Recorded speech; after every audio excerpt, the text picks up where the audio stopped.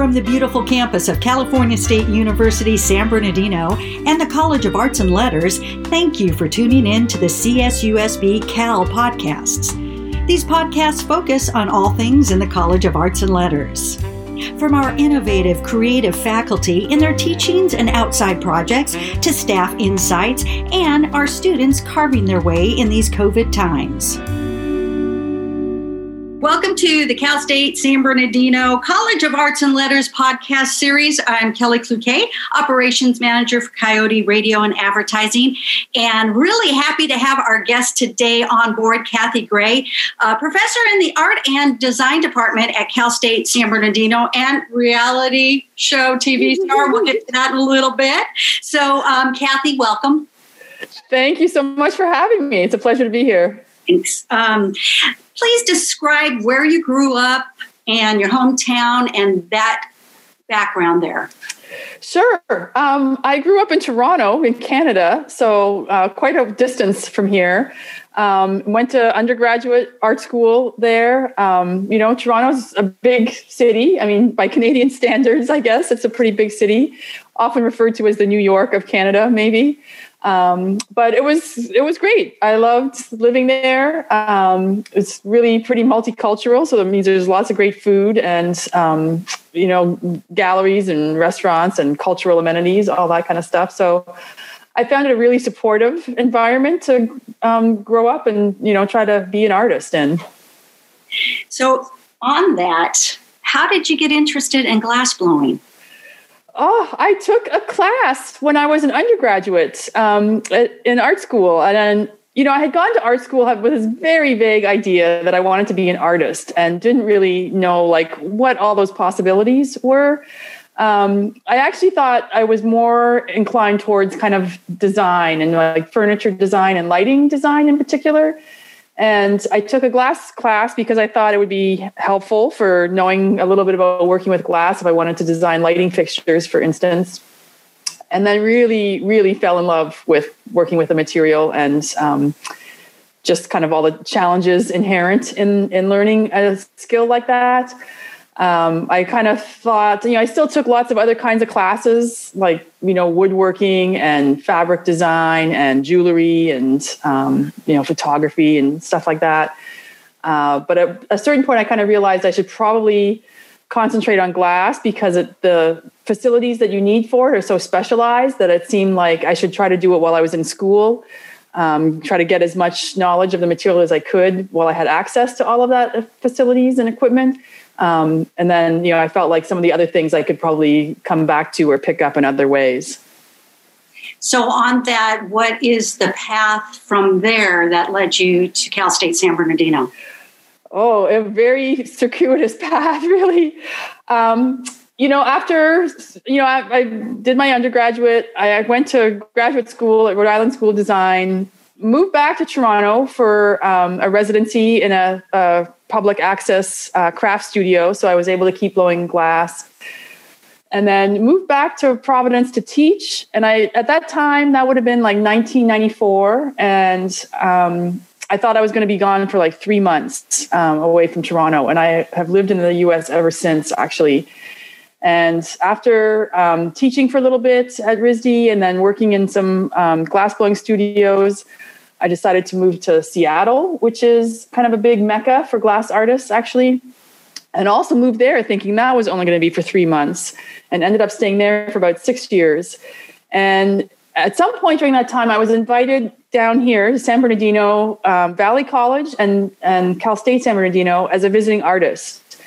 And I remember, at the time, my grandmother also lived in Southern California. She lived in Glendale for a little bit. And I remember there was a part-time teacher here who was also teaching at San Bernardino Valley College, Jim Stewart, who actually is still there. And he had only been teaching here because the previous professor had retired. They didn't have a good replacement. And he basically asked me if I would be interested in teaching here, if I ever, wanted to be here and spend more time with my grandmother kind of thing. And, at the time, I didn't seem super, I wasn't ready to do it, but I kind of just filed that information away. And then a couple of years later, I was actually ready to move here. I had loved living in Seattle, but I kind of felt like the weather was getting to me, and there's pretty lovely weather here in Southern California. At least I find it pretty lovely. And I called Jim Stewart up and asked him, does that offer still stand? Is it still possible to get like a part-time job teaching glass here? And he was super eager to kind of just let me have it. So I remember coming and speaking to the who was the chair then, Professor Joe Moran, who unfortunately has since passed away, and then started teaching here part-time and moved to Southern California. You live in Los Angeles, so you commute by car? Do you do train? That's tough. I mostly commute by car. There have been a few times where I've taken the train. I like to cycle, ride my bike. So there's been a few times where I've like put my bike on the train and, take a train out here and then ride from the train station up here and back kind of thing, which is great. There's days where I have like a lot of things to read, like I read on a train, like, student assignments and whatnot, and then get a little exercise in and, do some things on campus. But it is a reverse commute. So most of the time I'm not sitting in traffic or anything. So it's pretty fast, my partner, we live in downtown LA, so kind of right at the very eastern edge of the city. So I just get on the freeway and go. It's not so bad. My partner works in West Hollywood, and sometimes it takes him just as long to get home as it does for me, and he's traveling like less than 10 miles and I'm traveling 60. So wonderful. I'll take my commute any day for that. Kathy, you are on the hit Netflix series Blown Away.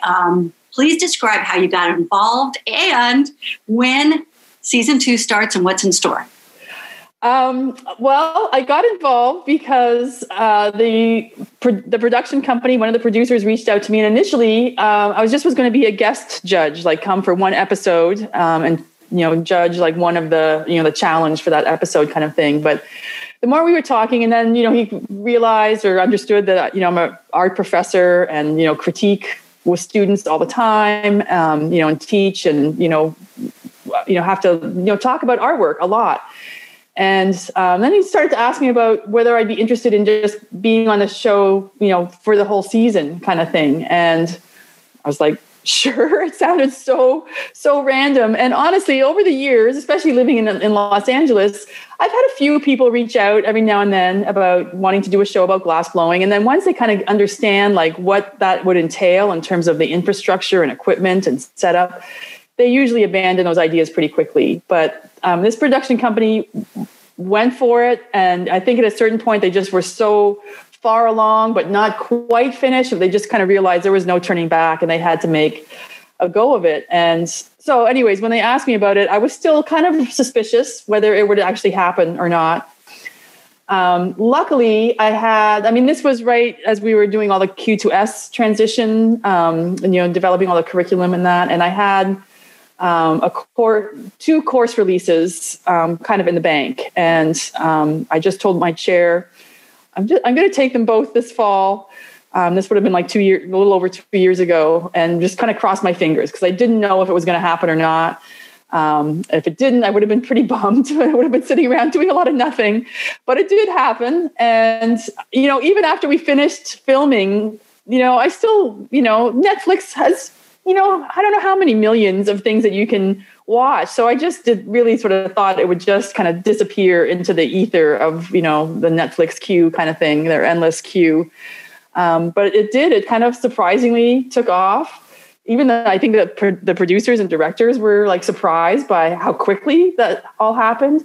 So that was really, really exciting. And so, we filmed a season 2. And so that is going to come out or be available for streaming on January 22nd. It's similar but different. There's a different cast of glassblowers on there, different dynamics, different challenges, different judges. I don't see a lot of what they film. Like I don't see when they have, the glassblowers like talking to the camera and, telling about their thoughts or what they think about what some of the other people are doing and that kind of stuff. So all that kind of backroom intrigue, like I don't see until everybody else sees it. So I'm not sure what some of the surprises might be, honestly. I mean, I obviously know who gets eliminated when and who the ultimate winner is, but how, all the little steps that lead up to there, I don't know. Alex. So I'll be excited to watch too. So in this COVID virtual era, how have you been teaching? How are you going to teach in the spring? Your class is one of the ones that's on campus, correct? It is a hybrid class, thank God, because it would be really hard to do what we do completely remotely. And I'm super thankful that we are on campus one day a week and students can do some hands-on things. It's definitely, pretty curtailed compared to normal, but at least it's something. And I feel like the students really appreciate that, and the fact that they aren't sitting in front of a computer for class for a change, I think is great. I've been really, really careful. I mean, there's other processes besides glass blowing that we cover in a lot of the classes that are less problematic for people being in close proximity to each other, or things that are much lower risk for virus transmission. So the glass blowing is definitely a little bit problematic. So we've really kind of cut that back. We only have like 2 people in the studio at a time. Everybody's wearing, N95 masks, not sharing any of the equipment or tools or anything like that. Because the last thing I wanted to happen was have a COVID outbreak stem from my class here. So I've been so diligent and kind of a dictator about, everybody keeping their distance and keeping their masks on and not sharing things and all that kind of stuff. So just so we can kind of keep going. So hopefully it'll be the same in the spring. It's going to be hybrid again. So I'm really, thankful about that. And I have a bunch of students that took it in, a beginning level course that are coming back for intermediate. So, so they got a bit of the bug anyway. So I'm happy about that. Good. Art and design professor, Kathy Gray. Before I let you go, how about a little history of glassblowing? History of glassblowing, sure. As best as most archaeologists can figure out, glassblowing itself was invented by the Romans, probably right around the time of Christ, probably by accident. Earlier cultures, Egyptians, Greeks, Romans, had been using glass in other ways. But the actual blowing was probably, a happy accident. And then they kind of figured out how to, capitalize on that and make lots of blown glass. So probably I would say 90% of what we do now with blown glass was invented by Romans like 2,000 years ago. Wow. It's pretty amazing. So much. All right. Kathy Gray, professor in the art and design department and reality TV show star. Blown Away, January 22nd. Thank you for joining us today on the Cal State San Bernardino College of Arts and Letters podcast. Thank you so much. We hope you have enjoyed today's CSUSB Cal podcast. Look for other episodes from the College of Arts and Letters on the campus of California State University, San Bernardino.